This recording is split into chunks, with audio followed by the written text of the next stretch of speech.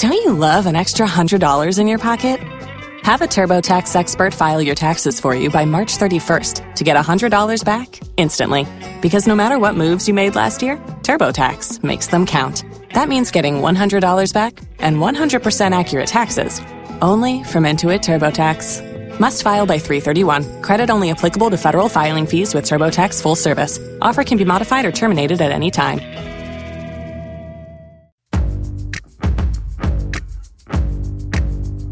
Totally Football Show today. Kane, Payne, Higuain, David Wagner on a plane. We ran up all the big developments and we give our verdict on Spygate. With Derby shaking their fists harder than Oxford's self-completing Gavin White, we asked, did Bielsa pull off the biggest public masterstroke by not washing his hands of it? Huge issues in this Totally Football Show in association with Paddy Power.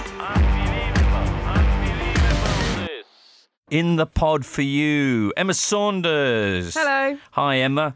We got some exciting revelations about you and your past coming up. We do. Looking forward to that. Duncan Alexander. Hi, James. Hi, Duncan. And also, sorry, the pause was because I was just wondering, you were just mentioning Oxford United's statement about the white stuff. The white stuff, yeah. It was very delicately handled, although the sort of playing on the fact that he was a shy lad seemed a brave move. Right. Also here, Matt Davis-Adams, who's excited about Arsenal-Chelsea. Very much so. Hiya.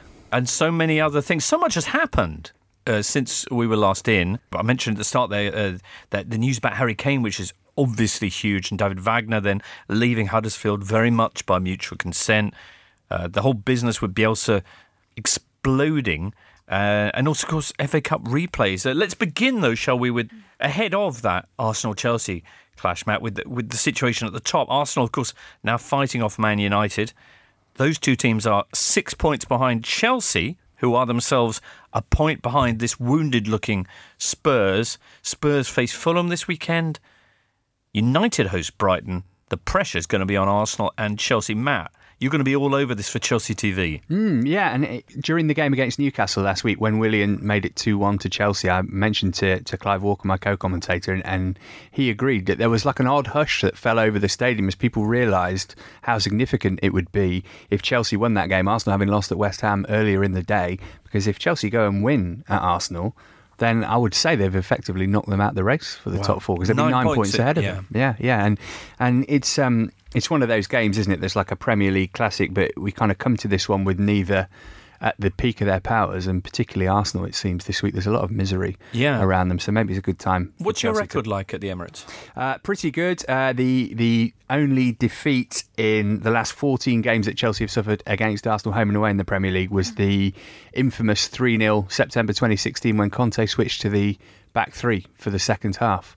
Other than that, obviously Arsenal put Chelsea out of the League Cup at the semi-final stage last season, in the Premier League in particular. Yeah, Chelsea's record is good there. Not as good as it was when Didier Drogba was playing. And as you mentioned, the shine rather coming off Arsenal's season of late. They've lost 2 of their last 3. Most recently, the defeat at West Ham. Haven't kept a clean sheet since early December. And bad news off-field with Sven Mislintat. Is it Mislintat? Yeah, well, he does like a stat, so... There you go. Yeah. He's now leaving only 14 months after joining. Yeah. Is that shock news, Duncan? It is shock news because he was brought in to kind of, restock the talent pool at Arsenal. They kind of got the reverse problem to Chelsea in a way. Chelsea have got so many good youngsters, they can't fit them into the team. Arsenal, they haven't really had that much strength in depth coming through.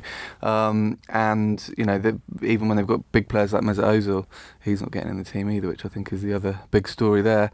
Of all teams he's never assisted against in the Premier League, there aren't many, but Chelsea are the main ones. He's played them 9 times and never assisted. So Emery could be justified in not playing him again this weekend. See, I would play Ozil in this game. I know he's effectively been frozen out, and Ramsey, in the same way, is likely probably not to play, but I'd play both of them. Arsenal's problems with their defending, surely it's known Arsenal's best form of defence is attack. So in a game like this, I think they just got to bring it to Chelsea. Matt, obviously you see Chelsea week in, week out, but would it be that kind of setup that they'd have a chance against Chelsea? Would you agree? Potentially, yeah. I mean, it's not really been pointed out that Chelsea have actually got a really good defensive record this season, second fewest goals conceded behind Liverpool. I think the other thing with Ozil potentially playing him is that they clearly want to get rid of him, or Emery doesn't like him. So you need a shop window for the next couple of weeks, don't you? So, if you put him in and he had a game like he did against Leicester, when was that, back in September, then maybe somebody would be tempted to... Who would you take out then? Potentially Iwobi, I suppose, but I think there's no tactical justification potentially for playing Ozil. But yeah, if you want to get rid of him, then people need to be seeing him playing, I suppose. But realistically, who's going to take him on 350 grand a week or somewhere near that? Apparently he's not keen on leaving because he knows that nobody's going to match that. So it's a bit of a standoff, and again sort of speaks to this odd malaise that's fallen over Arsenal after they were so, not impressive, but they had that really long unbeaten run. And actually they were really good in the reverse fixture back in August when they were ever so unlucky to lose to a late goal 3-2. They came back twice. Yeah, that game was very strange, wasn't it? The first half in particular, both teams pretty much gave up the concept of defending, and it was end to end. Backing up Emma's point about Arsenal's defence not being very good, they've lost the ball in their defensive third, which has led to a shot more than any other team in the Premier League this season. Word. So that's not good. Having said that, Arsenal could be 9 points behind Chelsea at the end of this. They've got a really nice run coming up. 4 of their next 6 in the Premier League are at home. Cardiff, Southampton and Bournemouth amongst the teams coming to the Emirates, and they go away to Huddersfield. So if they were to win this game, then it all flips around, doesn't it? And they've got a chance to put some pressure on Chelsea and Spurs too. Chelsea, meanwhile, with some good news, although I think it's still not officially confirmed. It does look like Gonzalo Higuain will be joining them, providing the side with the striker, the person who's going to do the work in the final third that Maurizio Sarri had been crying out for. Higuain, it has to be said, finished off the first half of the Serie A season by ending a 2-month goal-scoring drought. So is he the player that's going to help sort the Blues out? To get an opinion from a man who's seen an awful lot of Gonzalo, we dialed up James Horncastle. Well, I think the hope is that by reuniting him with Maurizio Sarri, you get the Gonzalo Higuain of 2 or 3 years ago, who scored 36 goals in a single season in Serie A, which broke the single season scoring record, which had stood since 1950. Kind of one of the reasons why Higuain, at least in Italy, is viewed as one of the top 5 strikers in the world. I think if you were to expand that debate outside of Serie A and talk to non-Italians, they would probably remember him choking in various finals for his country, missing big chances. But certainly in Italy, he's delivered in big games and he's delivered goals. But you have to say that his season at Milan, his first 4 months, have been pretty disappointing. And I think his awareness of the club's disappointment in him is one of the reasons why he's sought out this move.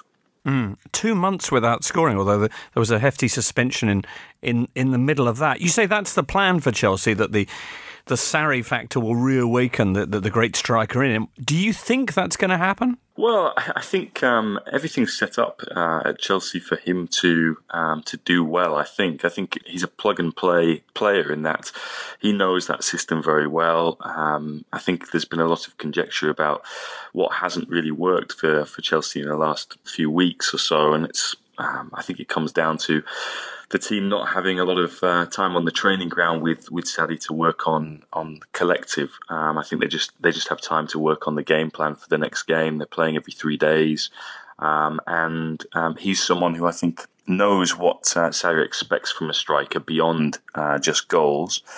And also reconnects with Jorginho as well, someone who he had a good understanding with whilst he was at Napoli. So it does break policy from Chelsea in terms of signing a player who's already over 30, turned 31 last month. But to be honest, they seemed willing to do that for Edin Dzeko this time last year. It was only that Dzeko turned them down. That deal didn't eventually happen. But he's much more than a goal scorer. Higuain, he's someone who brings others into play. I think that's often something that's overlooked about him. That was certainly something that Juventus tried to use more of him for when he was in Turin for 2 years. And to be honest, he did pretty well then. He scored the goal that kind of broke the camel's back last year for Juve, which ended Napoli's title challenge when Juventus came back and won in against Inter at San Siro. And he scored 23 goals in all comps in his first season there, and 32 in all comps in his second season at Juventus. So while he hasn't hit the same heights that he did at Napoli under Sarri, he's still been a prolific goal scorer for the last couple of years. You're listening to the Totally Football Show in association with Paddy Power. Matt, are you excited about Big Higgs' arrival? I was really excited, and then last time I was on, you pointed out all the ways in which he's been a bit rubbish at Milan, so that slightly lessened my enthusiasm. But to be fair, Milan have been a bit rubbish in many ways. And that's a bit of a graveyard for strikers generally, isn't it? So yeah. Andre Silva, look what he's doing since he left. Quite. Chelsea have got quite a good record of bringing in, strikers in their autumn years. No, genuinely, there are a few that haven't worked, obviously, but it's quite reminiscent of when they got Samuel Eto'o. 9 goals in 21 games, which I think would be, if Higuain did that, would be decent. Yeah, got a hat-trick against Man United. I'm quite excited about Higuain because obviously Morata hasn't worked and Higuain's obviously a bit more physical. And it's better than spending £75 million on Callum Wilson, who's a player who I think is really good, but probably not worth that. And he's had 3 serious knee injuries. And even now, he's missed the last few games with a hamstring problem. He does seem to be quite susceptible. Chelsea are going to need a big focal point. It's probably better to be somebody a bit more robust like Higuain. And if it's a loan till the end of the season, then there's not much you can lose, is there? I suppose not. Another team who could be crying out for a striker are, of course, Tottenham Hotspur, Emma, after the terrible news for poor Harry Kane, who was seen visibly in discomfort at the end of last weekend's game against Manchester United, and the news that he's not going to be back until March. Yeah. This is the 4th successive season that he's had an ankle issue. Yeah. I mean, it doesn't look good for Tottenham, but my stance on this is I don't think they'll bring anyone in. Daniel Levy doesn't spend any money anyway. Doesn't tend to do a lot of transfer business. What makes you think that he'll bring in some huge striker that's going to replace the England captain? So what are they not going to happen. What are they going to do? In this situation, you need a manager that has good man management skills. And who have you got? Maurizio Pochettino, the best man for the job. Lucas Moura put out a tweet yesterday that indicated he is on the road to recovery. I don't know what the timeline is with that, but he kind of hinted it won't be too long until he's back involved. Can he play up front can he fill that role for them? Well, not necessarily the exact role that Kane played, but role. He's a creative player, he's an attacking player, and Son, I think at most he will miss up to the Newcastle match, which isn't really too bad. I think it's 4 or 5 games altogether, so he should be back in time for both of the Borussia Dortmund legs. And potentially the Carabao Cup final. Yeah, I guess that's what they got to get through, this semi-final, really. That's the big test for Tottenham. Can they get through that semi-final? All right. You haven't mentioned the name of Fernando Llorente yet. Yes, I'm not hugely convinced which role he'll have to play, really, in this situation. I think but he's played about half an hour of football, hasn't he, so far? He's made 6 sub-appearances in the Premier League this season. That's it. And against Man United he got 10 minutes. It's quite a lot to ask of a 33-year-old to come in and have that impact. With Pochettino putting his arm around his shoulders. Can you imagine the boost that will offer? Hat-trick against Tranmere Rovers very recently, and they're playing Fulham this weekend. It's the ideal chance to wheel him out and pull his string and let him rock. I mean, Dele Alli as well is another option. He scored 4 times in the 9 games he's played when Harry Kane hasn't played any part. Okay. So they have got options. I mean, none of them are perfect, but if anyone can find a way, you'd imagine Pochettino can. Right. And to be fair, you might not actually need strikers against Fulham, who famously conceded 2 goals without any shots on target last weekend. I was just going to add as well, we all know that Pochettino is very good at encouraging younger players to come through. And I remember it was only a few years ago when I was at Watford when we were playing Manchester United, when their side was absolutely riddled with injury. And we noticed on the bench number 39, Marcus Rashford.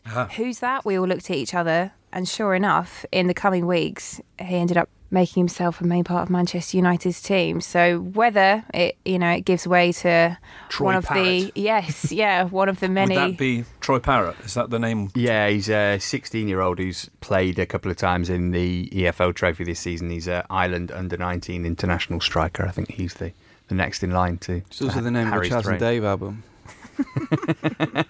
Okay, well that's the situation then. It's Fulham at Spurs this weekend? It's at Craven Cottage. It's at Craven Cottage? Yeah, Fulham starting the weekend 5 points from safety. Obviously could be more by the time Sunday rolls around. You often look at games for teams, in the lower half, certainly in the bottom 6 against the top 6, and you say, oh, this is a free hit for them. But I think we're kind of past that stage with Fulham now. So they will be looking at this as an opportunity to take something from Spurs, given that they are Kaneless. We've yet to see Ranieri pull off one of his coups, some big surprise upset. He's going to unleash Ryan Babel, maybe. Yeah. Ryan Babel's first Premier League game since Roy Hodgson's last match as Liverpool manager. Wow. Be.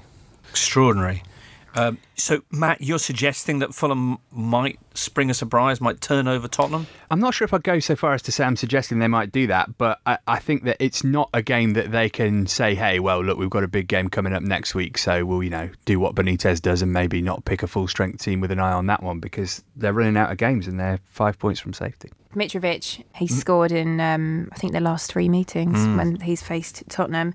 Mitrovic, who was pulled off Kamara, not like an Oxford United player, but was Kamara Mitrovic, was it? Yeah, there's allegedly been this punch-up. During a yoga session? During a relaxation session. I mean, that says a lot, doesn't it, about the temperament of the players at the club at the moment. You want that kind of passion when you're in a relegation scrap. Well, you do. But you also need the team to be in harmony and to be working together. Do you know, in all the sports films I've ever seen, the fight has always led to some kind of special bond being built between players. And winning the big one, and maybe sure the big one against the local rivals. Yeah. That's the narrative here, isn't it? I'm calling it. Yeah. Fulham to beat Spurs on Sunday. Fulham to beat Spurs. But it also marks the start of the remaining Fulham home games. They've still got Tottenham, Manchester United, Liverpool, Chelsea and Manchester City to play at home before the end of this season. And, to stay up, you need to have some kind of home form. So they're going to have to pull it out the bag against at least one of these big teams that will be visiting in the coming months. So it's a huge game then this weekend. It is. Huge Why game. Why not go for a wounded Tottenham Hotspur? Absolutely. The other match, of course, is Man United at home to Brighton. Will Ole Gunnar Solskjaer, assimilating all the advice I've been given, that's what I think his name is, will he get 7 wins in a row, Duncan? He might do. He should do. He's playing Brighton at home. You'd imagine he would. I mean, if he does, he'll equal the Premier League record for most wins at the start of a managerial career at a club, which is 6, held by Antonio Conte and Pep Guardiola. So that's pretty good company to be in. Right. Magnificent. Seagulls, of course, have only won 3 of their last 24 on the road, although they had beaten United in their last 2 meetings, but they were both at the Amex. All right, then. And they were both with Jose Mourinho. Fair point. OK, well, that's the situation vis-a-vis the teams battling for a place in the top 4 in Champions League football next season. After this, we'll move on to one of the other really big stories this week, the fallout from the Leeds Derby affair. People of the Totally Football shows, you know what you could be listening to right here? You, your company, your product out here in front of hundreds and thousands of listeners who are mostly men between the ages of 25 and 44. As well as the twice weekly Totally Football show, we've got a network of other football shows. There's Galazzo for the discerning cosmopolitan listener. There's the Totally Football League show for the loyal hardy listener. And there's the Totally Scottish Football show for your listener who likes those big square sausages. And we've got even more podcasts on the way in 2019. Some of them not even based around football or indeed sport. To discuss advertising on one of the Totally Football shows or across the Muddy Knees Media network, email sales@muddykneesmedia.com. We reach well over 1 million pairs of ears each week, and now you can too. Email sales@muddykneesmedia.com. Marcelo Bielsa, call him Beelzebub, Matt, with his nefarious arcane tactics of researching other teams and that. Much excitement on Tuesday. You recall that this all began because when Derby played away at Leeds beforehand, a figure was apprehended with a pair of pliers outside the Derby training ground. It turned out to be a Leeds employee. And Bielsa said, yes, I sent him to spy, to try and unlock the secret to Frank Lampard's Rams. Now, Wednesday, after much talk of things like points deductions, Bielsa suddenly announced a press briefing. A lot of people thought, oh my goodness, he's going to resign. But instead, what followed was very different, I think. Over an hour of briefing in which he deconstructed Derby's squad and tactics for the entire world to see as a kind of one-man football WikiLeaks, in the interest, he said, of helping the FA's inquiry. The whole performance and the level of detail that he has had tactics and stats geeks rushing to find fresh trousers. Duncan, what did you think? Well, luckily I wasn't wearing trousers at the time, so I didn't need to find fresh ones. No, I mean, it was impressive what Bielsa showed, but I think what was more surprising was the reaction, I think, of a lot of the journalists who were there, who seemed quite baffled that a club would go to this level of detail. How deep was the level of detail? Well, I mean, they'd watched all of their opponents' games, they'd prepared tactical analysis of what they do. You know, I mean, this is pretty standard stuff throughout the top 4 leagues in England now. And, you know, there are various companies, Opta being one, and there are others as well, that will provide tools that can help you do this. You know, Bielsa, he looked like he did a lot of his work quite manually, but, you know, each manager will have their own method. But this stuff is pretty standard now. At Opta, you know, as professionals in this game, what did you make of his research? No, it was admirably thorough. But, I mean, as I said, it's what you'd expect a club of that size and stature going for promotion to be doing. Right. A lot of people also felt that he had stitched up Derby a treat by splashing all their information about their squad, about their set-piece routines. That was excellent. I mean, the fact that he basically just said, right, this is what we've got on Derby, you know, it was Frank Lampard. By way of example. Yeah, good team, random team to pick there. So some of the colour... Will that damage them? I don't think so. I mean, as I said, I think most of the other Championship clubs will have similar information to that. I like the fact that he said, listen, I'm going to hold my hands up. I did this not because... You know, not for any kind of nefarious purpose, but just because I'm a complete obsessive and I'm not right in the head. And I need to do this just to kind of keep the voices quiet. I think a lot of the media reaction to it, which has been quite fawning, has been because it's Bielsa, without acknowledging that he's got a team of 20 people who help him out with it. So it's not, you know, just something that he's done, watched 51 games, analysed them for 4 hours on his own, and this is what he's come up with. But, you know, the sight of all those blue folders was quite satisfying. I watched it unfold on Twitter, which I think was actually the best way to do it, from the people who were live tweeting it. Phil Hay of the Yorkshire Evening Post did a good job. My favourite being, this has gone on so long that Bielsa is having to let a few journalists out of the door. But yeah, it's just, you know, as Duncan says, it's what every team does these days. Certainly, I mean, probably even down to League One level, I would say. I mean, they maybe don't have 20 employees that they can call on to help them with the analysis. But Frank Lampard was quite funny in his post-match press conference after the Southampton game last night, coming in and saying, everybody ready for my presentation. Was quite a nice way to deflect it. But they did have Oldham United down as one of the teams they've been studying, so maybe not as thorough as it should be, because of course they are Oldham Athletic. It's a fair point. And anyway, beyond all of this, just returning to the business at the Derby training ground, Emma, that kind of thing happens as well all over the place. We've heard Villas-Boas admitting that he did it. It's naive to think this doesn't go on. Right. In this case, it's PR genius from the club, Leeds United, from Bielsa to go out and own this. When people are talking of point deduction, what do you do when Leeds turn around and say, actually, we've been doing this in every single game? Right. And also, I think what he did yesterday, what the club did yesterday, it's got all the fans back on side. And a lot of the neutrals now are kind of smirking at this situation. And I think Leeds have got a lot of the neutrals on board from it too. It seems like more of a popular opinion now to find this quite funny as a whole situation. It was clever in that Bielsa did this and put all the stats out there and let the average football fan into the lives of what it's like being a coach of Leeds United. And it just, it's just made this hysteria around this stupid topic, which all the professionals in the game are turning around and saying, this happens all the time. It's madness. But This is what football fans are like. It's typical news and it's extraordinary people doing ordinary things, but we are fascinated by it as football fans. I will completely admit that even at the end of Watford matches, the players will all be given a whole bunch of food and energy drinks and stuff, and there's often a lot left over, and a few of us as staff will go in and mop up effectively, get a little snack after the game. And often you look to the side and some of the tactical stuff is left on the board. And it does. I've worked for the club for 3-4 years. It gives you, it's almost like a bit of a buzz looking at it, thinking, this is quite an exclusive behind-the-scenes look at the club. So for the average fan to have been let into the Leeds United camp to this extent, it's just created such a buzz. And at a critical time of year, they've got past Christmas, they're top of the Championship table. And I really do think it's going to give them some momentum for the second half of the season. Right. And I think it's quite good. I mean, last week, a lot of the talk was about how all Manchester United needed was Ole Gunnar Solskjaer to put his arm around players and cheer them up. But this week it's the flip side to that.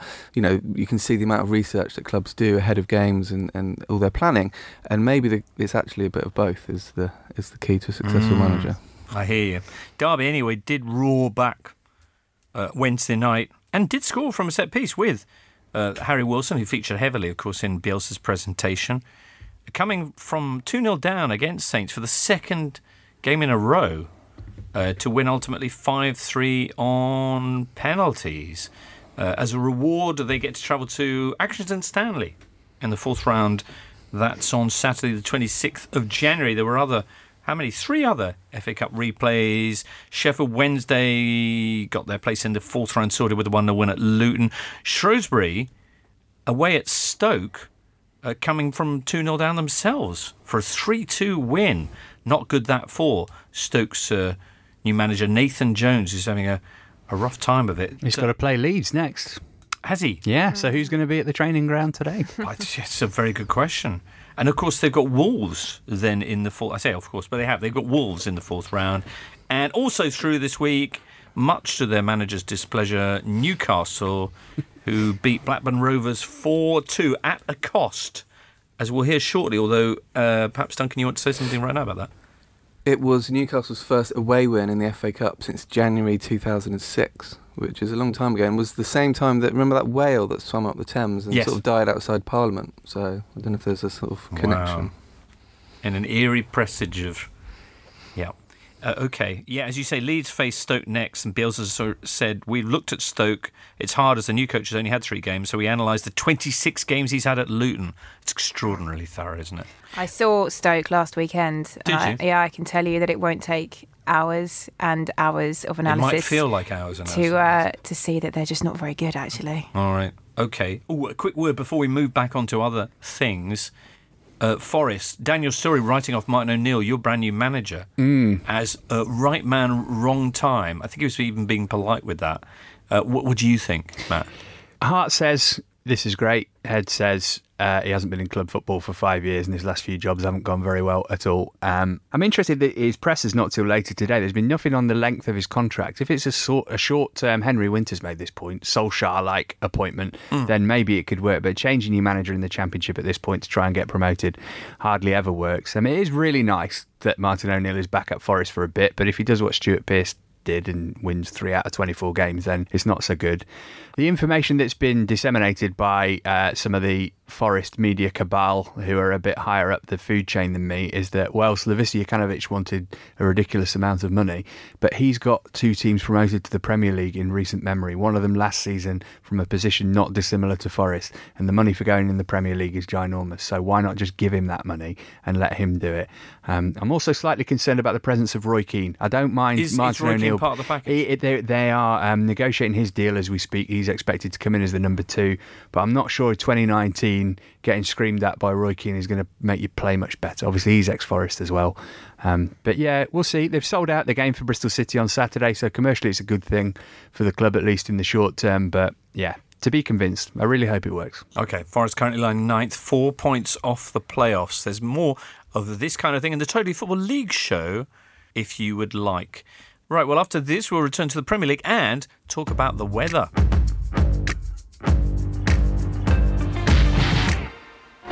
Prospects don't look too bright for Arsenal and Chelsea at White Hart Lane.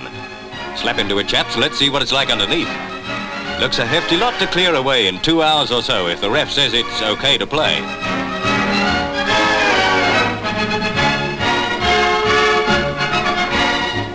And here's Mr. Luty, the ref, making up his mind. It's a bit tricky. Just a little more off the top, please. Now shovel it all back. No play today. That's right, listener. They're talking about snow. And they could well be this weekend because there's beaucoup of blizzard predicted up and down this happy isle. And Greaves says, with the potential for snow this weekend, what's the best ever Premier League game played in the snow? Well, there aren't many because they've all got undersoil heating now. Ooh. So they've destroyed even that. The orange ball. I mean, my favourite image from a snow-based football ground was the John Motson one ahead of Wycombe-Peterborough FA Cup tie in 1990. Uh-huh. And that was the thing that launched his sheepskin coat meme, as it would be called now. So he wasn't associated with the sheepskin coat until that moment. And what happened? What did he do with the coat, though? Well, he just stood in the snow reporting from a game that couldn't be played. In a sheepskin coat? Yeah, and then that became his thing. Wow. It's funny every montage of John Motson has that shot or snow related to football. It's iconic. I don't have happy memories of going to football in snow, I've got to be honest. Do you Right. remember the Beast from the East last March? Yes. I was at Molineux that day for Wolves against Burton, the Glamour tie. It was so cold, most of the written journalists stayed in the press room and watched the game on screens in there. But being broadcast, I had to go outside. Right. How cold was it? Do you have a number? It was, I think it was in the minuses, wasn't it? Like And -8, it was just -9. relentless snow. Right. And the way that the stand we were in hung over the pitch, it blocked the sunlight. So when there were spells of blue sky, I think 2/3 of the pitch really, it had melted and they were able to clear. But this third nearest us, the flank nearest us, it just didn't melt at all. So it meant the whole game was played on only 2/3 of the pitch anyway. And it made the whole thing. That's brilliant. Bizarre. You know, they should do that, much like Fortnite. Just have the space of play continually narrowed throughout the match. And certainly when you go into extra time, you get an ever decreasing strip of the pitch. Well, a lot of managers in League One and League Two do that every week, to be fair. Coldest game I've ever been at was Russia-Italy in the World Cup qualifying playoff for World Cup '98, France '98, and that was, I think, -15. Me and Joe Jordan, who barely flinched in his probably a singlet and a shorts or something. But yeah, that was cold. That sounds pretty cold, yeah. Yeah, Buffon making his Italy debut in a 1-1 draw. Very exciting. Emma, you wanted to be a weather person. I did. If I'd got the interview and got the job that day, I probably wouldn't be sat here. Damn. Did a degree in geography, and before I got into all the sports journalism business at the BBC, Right. had an interview at the Met Office in Exeter. Did you? And Yeah. what went wrong? Well, they obviously didn't like me. I don't know. I was destined to do something else, and here I am. Here's a funny thing, because Matt, you also interviewed or something to be a weatherman, didn't you? Yeah. Very much back in the day, probably when I was finishing uni, so around 2003. Yeah. The BBC did this like kind of X Factor style. Let's find the next local star. weatherman. Yeah. Right. So I went in and auditioned, and they gave you. What was the audition? It was read off an auto cue a 3-minute weather thing, but do some improvisation around it. And my improvisation was around the fact that there was some rain. I said something like, "So make sure you take a brolly." And I just saw the person making that shake their head as I said that, like, "Whoa, come on." Maybe back in the It's not as 50s easy when as weather it was looks. first on telly, that would have been an acceptable piece of off the cuff banter. But yeah. Stayed, I think they thought it was. So right. They showed me the door. Should have just shouted rumours of a hurricane over and over again for 3 minutes. But if we ever launch Totally Weather, I say if, it's when we launch Totally Weather, we've got some homegrown There we are. talent right here. Yeah. We could certainly audition. Anyway, all right, well, that's splendid. In amongst all the snow that will be coming down, and speaking of, minus numbers, Fulham, who are down in the bottom three, they've got that clash with Spurs that we mentioned before. Newcastle, who freshly dropped into the bottom three, have a huge game with Cardiff, who are just a point above them. Huddersfield, meanwhile, are hosting Man City, and Huddersfield now with an interim boss, Coach Mark Hudson, after David Wagner's departure on Monday. Lovely way for Mark Hudson to start, although I suppose it's one of those free hits you were talking about, home to Man City, is that right? Yeah, and he's apparently strongly linked with actually getting the job on a permanent basis, and Huddersfield, I think, are fairly certain they're going to make an announcement almost in the immediate aftermath of that game. But it's a difficult sell, isn't it? Because it's effectively a couple of months of misery and then a championship job rather than a Premier League job. I don't think anybody realistically thinks that 11 points from 22 games, Huddersfield are going to be in a position to stay up, and particularly, I mean, they got absolutely walloped in the reverse fixture, didn't they, against Man City. If they get another heavy beating, then if they haven't got it already sorted, it becomes an even less attractive proposition. Yeah, City, who scored, 19 goals in the last 3, would that be right? Something like that. And Gabriel Jesus, I think, with 6 in 2. He's got 7 goals in 2019, which is Right. 3 more than Liverpool. 4 more than Liverpool. Wow. One of those numbers. Yeah. Mark Hudson never won a Premier League game as a player, so he's possibly got the experience he needs. Where was to, he playing, Duncan? Crystal Palace, I think. Yeah. Man City might want to rest players ahead of the second leg against Burton next week, I suppose. Okay, well, there's that game. Newcastle taking on Cardiff, as I mentioned, just 1 point between the sides. They are the second and third lowest scorers in the division. It was 0-0 naturally last time they faced each other. And Rafa Benitez is struggling with further injuries because that that FA Cup third round replay on Tuesday with Blackburn. Not only did it go to extra time with all the fatigue involved, but Kieran Clark got injured at half-time. His replacement, Jamal Lascelles, went off 10 minutes later. Fabian Schär, Isaac Hayden also limping off at the end to join the likes of Paul Dummett, Mo Diame and John Joe Shelvey on their injury list. Benitez may struggle to name an 11, it says here, for Saturday's crunch game against Cardiff, as the folks over at Eurosport were joking, if he loves the club that much, why doesn't Rafa just suit up?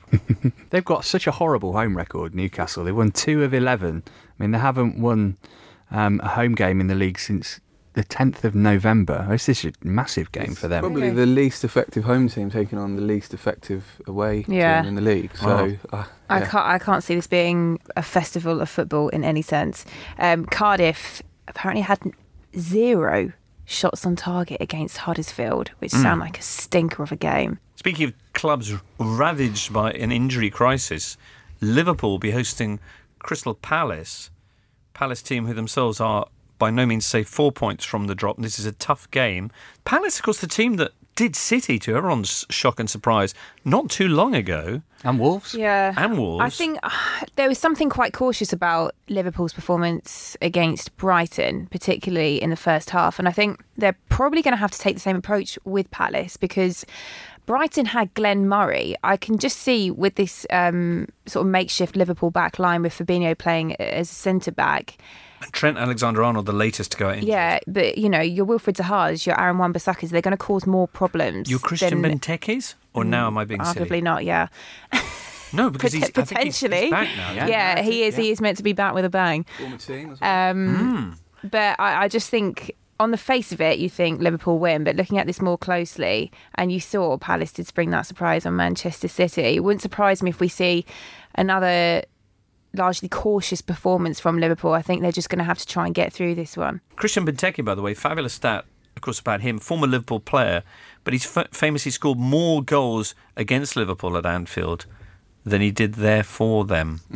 Did get a good overhead kick, consolation goal at Old Trafford, which I liked. But Palace, Liverpool Palace is a bit of a strange fixture because Palace have got a habit of winning against Liverpool. They won 3 of their last 4 Premier League games at Anfield. They also obviously in 1990 beat Liverpool in the semi-final of the Cup. Istanbul as well. Istanbul 3-3. But the flip side to that is the last time Liverpool won the league in 89-90, this fixture ended 9-0 to Liverpool. With eight different goal scorers, which is pretty good going.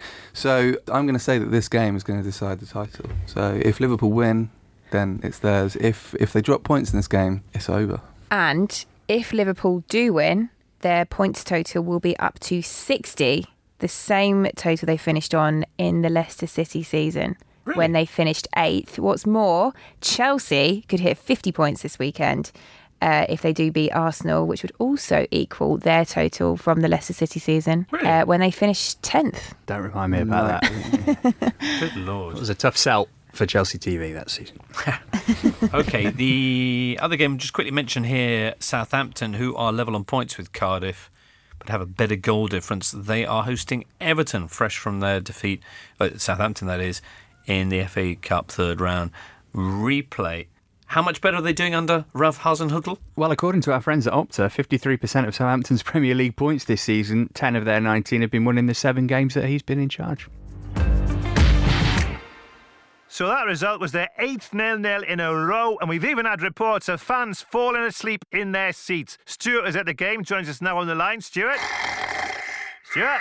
Sounds like Stuart needed Paddy Power, because with our new Same Game Multi, you can combine multiple bets from the same game, so everything is exciting. Plus, you'll get your money back as a free bet if one leg of your 4-fold Same Game Multi lets you down. Paddy Power. Enough of the nonsense. Applies to pre-match 4-fold plus Same Game Multi-bets. First qualifying bet only. Max free bet £10 per customer per day. Excludes shop bets. T's and C's apply. 18 plus. BeGambleAware.org. On Spotify, smart speaker and podcast platforms everywhere, this is the Totally Football Show from Muddy Knees Media. What do you want to talk about next? Do we want to talk about Watford Burnley, which you'll be voicing, live for the folk at Vicarage Road? Yes. Do you want to talk about that, Emma? Only in the sense that it should be another 3 points for Watford. All right. Burnley have had 3 wins in a row, They have, but Sean Dyche, they've beaten Fulham, they've beaten Barnsley, they've beaten Huddersfield. Granted, they beat West Ham, but They beat Watford. That's where I would say, maybe Burnley are back to business. Compared to what they were doing before, that's a corner they've It is. But what I'm saying is whether Burnley have answered all their questions and from here on up, they're going to be climbing up the table, I don't know. Sean Dyche will be falling back on his intimate knowledge of Watford, of course, as a former player. Yes. A manager. Former manager, yeah. Yeah, I mean...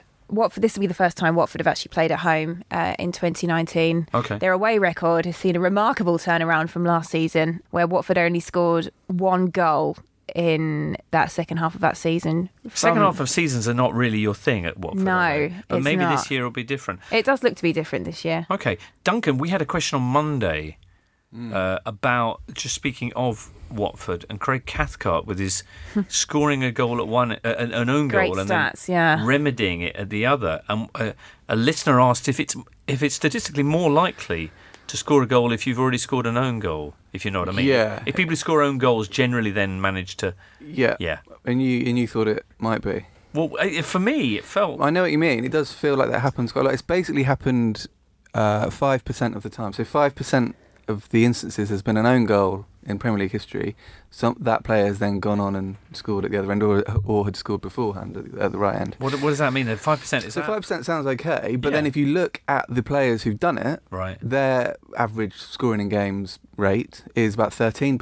So it's actually below. So if you actually look at the sort of players who have scored at both ends, you've got the likes of Rooney, Bale, Giroud, Beckham. So names that will sort of stand out, and people go, "Oh, did you see? Rooney scored at both ends." I did see that, yeah. And also high-scoring defenders like David Unsworth and John Terry. So I think what it actually is that when it happens, it's quite memorable. So people kind of, think it's more common than it probably is. I see. Thanks for that. And Craig Cathcart has scored 4 Premier League goals and 4 Premier League own goals. Oh, what balance. So there we go. Also this weekend, Wolves host Leicester. It's Wolves and Foxes. Do you think that this game will respect the natural order and see the Wolves triumph? Because there's surely, a more dominant species, where you'd pit a wolf and a fox. Yeah, and the leaders of the respective packs, you take Nuno over Puel every day of the week. Also this weekend, Bournemouth taking on West Ham. No word yet on Arnautovic and his planned move to China. There has been suggestions linking West Ham, as every club, with Callum Wilson of Bournemouth. Equally, suggestions that Bournemouth might be in for Brentford's... Is it Chris Mepham? Yeah, Mepham. Yeah. This sounds like it's got legs to it as well, because they've been sniffing around him for the last 2 transfer windows. Okay, is he any good? I think the price tag that goes with this player is largely for potential. He's only about, I think he's 20, 21, isn't he? And from what I've seen of him at Brentford, he certainly shows glimpses of being very good, but he's just so young. His disciplinary record isn't very good, because I think he makes a lot of bad decisions, which will come with experience. I'm sure that's bound to improve. Has a very good passing game, and I think Brentford will be gutted to see him go. But it's just going to be another one of those things where it'll be interesting to see if someone that's really well respected in the Championship managed to cut it in the Premier League. We've seen with Fulham that Joe Bryan and Cyrus Christie haven't exactly got off to a flying start, and they were both, especially Joe Bryan, very well regarded in the Championship. But Bournemouth, I guess, would look to David Brooks, wouldn't they? Yes, yeah. But £15 million, I think, is the price tag that they're putting on him. I think it's one of those, we probably won't see him straight away, but there's a view that in years to come, him and Ake will build this partnership.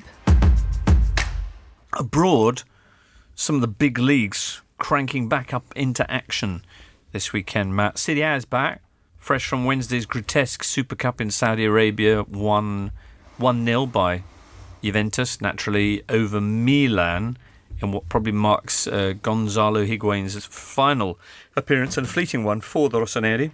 They, this weekend, 9 points clear, of course, of second place Napoli, will be hosting Chievo, who are bottom of the table, conversely, and on their third manager of this campaign. Games that you might find more entertaining were you to find them. Fiorentina Sampdoria should be good. Both teams reinforcing already. Luis Muriel coming in for Fiorentina, and Samp got Gabbiadini back in. That's one of the few clubs he's actually played well for. And they've got Quagliarella, who's brilliant. And Napoli-Lazio, which is huge. Lazio fighting to make it into the Champions League places. And Napoli, they're trying to hold Inter off in the race for second, effectively. More about all that in the return of Golazzo this week, in which we also discuss Aaron Ramsey's prospects in Turin. Bundesliga is back as well, with Dortmund 6 points clear of Bayern München. And Ligue 1 continues, where there's going to be a top v bottom clash. PSG taking on Guingamp. PSG 13 points clear, as we established on Monday, with 2 games in hand. The team just above Guingamp, meanwhile, are Monaco. They finally got to play that game against Nice with the big Thierry Henry, Patrick Vieira reunion, which was originally scheduled for the 7th of December, but of course the crazy folk and the Gilets jaunes disrupted all of that. So it took place anyway Wednesday night. What happened? Well, we have a man who was on the spot in Tom Williams, who joins us now on the line from Nice Airport. Hello, Tom. How was it at the Louis II? Hi, James. It was good fun at the Louis II. Not a particularly high-quality game, but quite an eventful one. We had a couple of goals. We had about 3 VAR controversies. We had a red card, a squandered penalty. Quite an enjoyable evening. Okay. There have been plenty of changes in the last week or two at Monaco. 4 new signings, Cesc Fabregas amongst them, but they weren't allowed to be used in this game, were they? No. So Fabregas and his fellow new recruits were ineligible because when this game was due to be played in December, they obviously hadn't been registered by Monaco, so they weren't allowed to play. So they were all watching from the stands. And it told, really. I mean, Monaco have looked a little bit better since the turn of the year. They played quite well at Marseille at the weekend.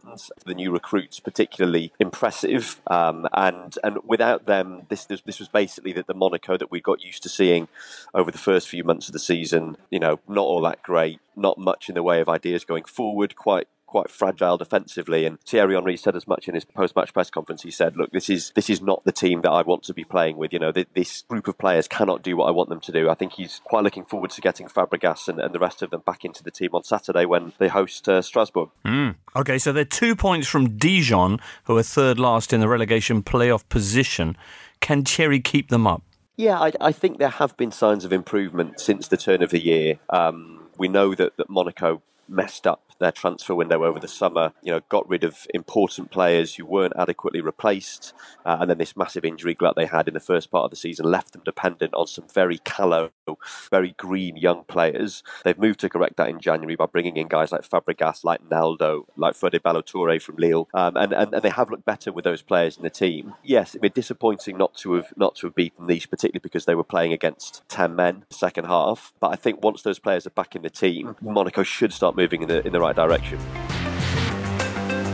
You're listening to the Totally Football Show, sponsors of Melchester Rovers. Find out more at roytheroversofficial.com. We've heard about Serie A, but what about Syria? Well, here's Matt to give us an Asian Cup update. Strap yourself in. I've got a very, very comprehensive roundup sent to me by my good friend Paul Connaughton, who works for Fox Sports in Australia. In the UK, we haven't got any TV coverage of this event, so thanks to Paul for helping me with this. He said broadly, by the way, that they've expanded it to 24 teams like they did with the Euros in 2016, and it's been really well received. There's been lots of attacking football. Most of the games have had something riding on them, so very much not like Euro 2016, which is good. Group A, the hosts, the United Arab Emirates, are through. They finished top. UAE through as group winners, but they had some questionable calls in their game. Thailand also through, but they sacked their manager after being beaten by India in their first game. Serb Milan Rajovic was in charge. They were beaten 4-1 by an India team who were managed by an English journeyman called Steve Constantine. If you've got time, look at his Wikipedia. His career map is quite unbelievable. Well, there's apparently he's co-authored a fabulous book about his career path, which Michael Cox was saying is one of the best football books he's ever read. India basically finished bottom of the group, but with the joint top scorers in the group. It was always a nice little touch. Little quirk. Group B, Daniel was talking on Monday, wasn't he, about Jordan being the surprise package. They won the group ahead of Australia. Australia have also gone through. Jordan didn't concede a goal in the group stage, beat Australia, then they beat Syria and drew with Palestine. Aussies recovered from that defeat in their first game, beating Palestine 3-0, but they then needed a stoppage time winner from Celtic midfielder Tom Rogic to get past Syria 3-2 in their final group game. But do you want to hear the nice story about the Australian striker? His name is Awer Mabil. He's a Kenyan refugee, plays in Denmark with Midtjylland, but he represents Australia, and he's been doing a goal celebration in support of people living with mental illness. So he does this action in which he covers his mouth with both hands whilst pointing to his forehead. He says that represents peace to the mind to those who are suffering, and he hopes the image will be shared online with the hashtag AM Challenge. Okay. Wasn't it that Australia Syria game where a penalty was given as well for... but it turned out that one of the Syria players kind of fouled another Syria player, and Australia had nothing to do with it, and they were given a penalty, which levelled it up to 2-2 at the time. I think, it all got pretty tense, and then Australia eventually won. There have been lots of question marks over the officiating. Some of the refereeing decisions in this competition. Australia obviously also played in the World Cup game where Graham Poll booked 3 players. So. Yeah. South Korea through with a flawless record, won all 3 games, haven't conceded a goal yet, and obviously that's without Son to come. China and Kyrgyzstan have also gone through from that group. Iran and Iraq both through from Group D. Vietnam waiting to see if they go through as one of the lucky losers, if you will. From Group E, Qatar and Saudi Arabia are through, and Lebanon waiting to see if they can go through. Not gone well for North Korea. They've played 2 games, conceded 10, scored 0. See what fate awaits them when they get home. Uzbekistan and Japan through to the knockout stage. Sorry, man, that was a little bit Group F. Ominous. Well, you remember the 2010 World Cup? Yeah. Made to do hard labour kind of thing. Anyway, Uzbekistan and Japan through from Group F. They're waiting to complete that group today. Japan have taken a very young squad, likes of Shinji Kagawa left at home. They're kind of planning for the next World Cup rather than making this the priority. When do the knockouts start? The knockouts start on Sunday. Okay. The last 16 starts on Sunday, and there is one tie which, at the time of recording, there'll be plenty of ties. Was already. But they might not make it, you think? It's Thailand v China. Yeah, Thailand won through as one of the teams from Group A. Oh, they are? Semis on the 28th, final on the 1st of Feb, round of 16 kicks off on Sunday. I'm very confused. Okay, super. All right. Well, let's get some odds, potentially on that. I'm not sure, but on other things that are coming up this weekend. Producer Ben's been speaking to Paddy Power. Thank you, Jimbo. Hello, listeners, and moshi to Lee Price from Paddy Power. Lee, we're running out of time on today's show, so let's get some odds. Let's start with Chelsea versus Arsenal. What's going to happen here? Tighter than Arsenal's transfer budget, this one. The Gunners are 15-8, so a short price, but we actually favour the away team, Chelsea, who are 13-10, and that's still quite good value. If, unlike me, you don't fancy Chelsea for this one, our money back special does offer you some security this week. It's money back as a free bet if Chelsea win, selected markets only, pre-match singles only, max free bet £10, T&Cs apply. Spurs, of course, are going into their match with Fulham without Harry Kane. So give me the first goal scorer market on this one, please. And now that Kane is out, where are they going to finish in the league? Well, we still think Tottenham will win without the talisman, but the first goal scorer market is an absolute mess without the words Harry Kane involved. Spurs remain odds on to win at 4-6, while Fulham are a pretty lengthy 4-1. Fernando Llorente, who did score an FA Cup hat-trick earlier this month, will likely take Kane's place in the team, and he does take Kane's place as the favourite to score. It's 6-5 he scores any time, and 4-1 he scores first. And finally, right at the bottom of the table, we've said Auf Wiedersehen to David Wagner at Huddersfield. Give us the markets, please, on the next manager to take over at the John Smiths. Well, you know things are bad when Big Sam rules himself out of managing your club. He was the early favourite, then we saw a run on David Moyes, but now the market is dominated by men I can't claim to know too much about. The current favourite is Dortmund's under-23 coach Jan Sievert. He's ahead of the likes of Huddersfield coach Christoph Bühler, former Dortmund caretaker coach Peter Stöger, and the newly available Aitor Karanka. You can find out these odds and more at paddypower.com. All prices are accurate at the time of recording. 18 plus only, begambleaware.org. And when the fun stops, stop. Who's having a big weekend? Obviously you, Emma, with your... I've got the Sean Dyche, Andre Gray derby at Vicarage Road. Also, we will be remembering Graham Taylor, Watford's greatest ever manager. 2 years since he sadly passed away. So the done thing is it's bring a scarf day. Before kick-off, it's quite a sight. Everyone holds their scarf in the air. And also we'll be raising a glass. There's a free drinks voucher for every fan before the game. Oh, that's lovely. I have to say, take a scarf anyway, because it's going to be cold. It is going to be cold, yeah. Right. On the subject of the great Graham Taylor, who I only got the chance to meet a couple of times, but was an absolute gentleman, lovely fellow. Among the many things that I've seen this week about him was an interview with Ken McGill, which I think was actually... Ken McGill was the guy who directed Do I Not Like That, and was kind of mortified at the fact that it essentially, a lot of people saw it as almost, stitching up, or it certainly nailed Graham to a particular vision of his time as England manager, and it's a great interview. If you have a look for Ken McGill Talks About Graham Taylor, it's Ken's a very interesting guy anyway. But it just what it says about Graham as a person I've worked with, just as a human being, it's a great little piece. Anyway, so that's what you're getting up to on Saturday, is it? The Clash with Burnley? Yep. All right then, Duncan, what have you got in store? I will not be leaving the house if the weather stays cold. I see. I'll be turning the heating up to unprecedented levels and watching. Can you access the Optomatrix from your domicile? I can, yes. It's in the air rather than on the ground, so I can... I'm struggling with the concept. Yeah. But no, I'm looking forward to Arsenal-Chelsea and Fulham-Tottenham. Okay. Yeah, Arsenal-Chelsea, for me, we should probably doff our skull caps to Petr Cech in the week that he announces that's true. His retirement.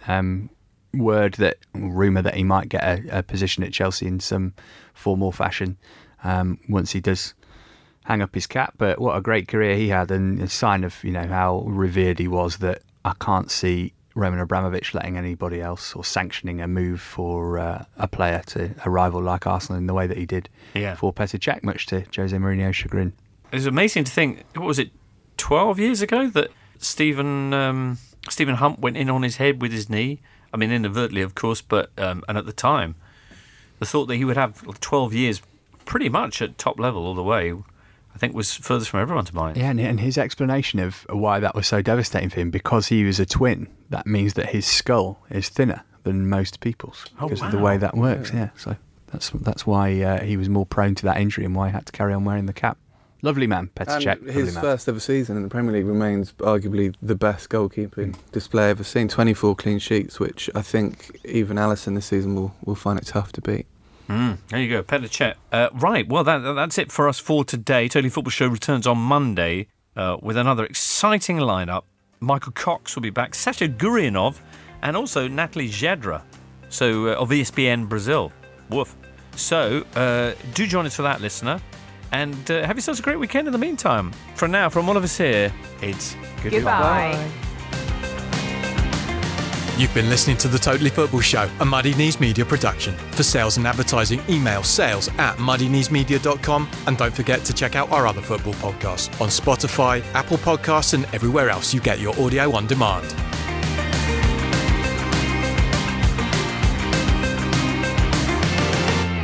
Supporting your team can be a beautiful thing, but then come the injuries, the goal droughts, and the downright disastrous defeats. That's a little bit like life, really, and here at the Totally Football Show, we believe we should all support each other the way we support our team, through the good days and the bad. And that's why we're continuing to work with Calm, the campaign against living miserably, a charity dedicated to preventing male suicide. On average, 12 men take their own life every day in the UK, so that's your starting 11 and your manager every single day. And part of the problem is that many of us still feel uncomfortable talking about mental health and suicide, and this can often stop men from opening up and getting support when they need it the most. So if you're worried that someone close to you is having a tough time, check in with them and let them know that Calm is there. Every day from 5 p.m. till midnight, Calm provide a free, confidential and anonymous helpline and web chat for any man who needs support. Visit thecalmzone.net to find out more about Calm.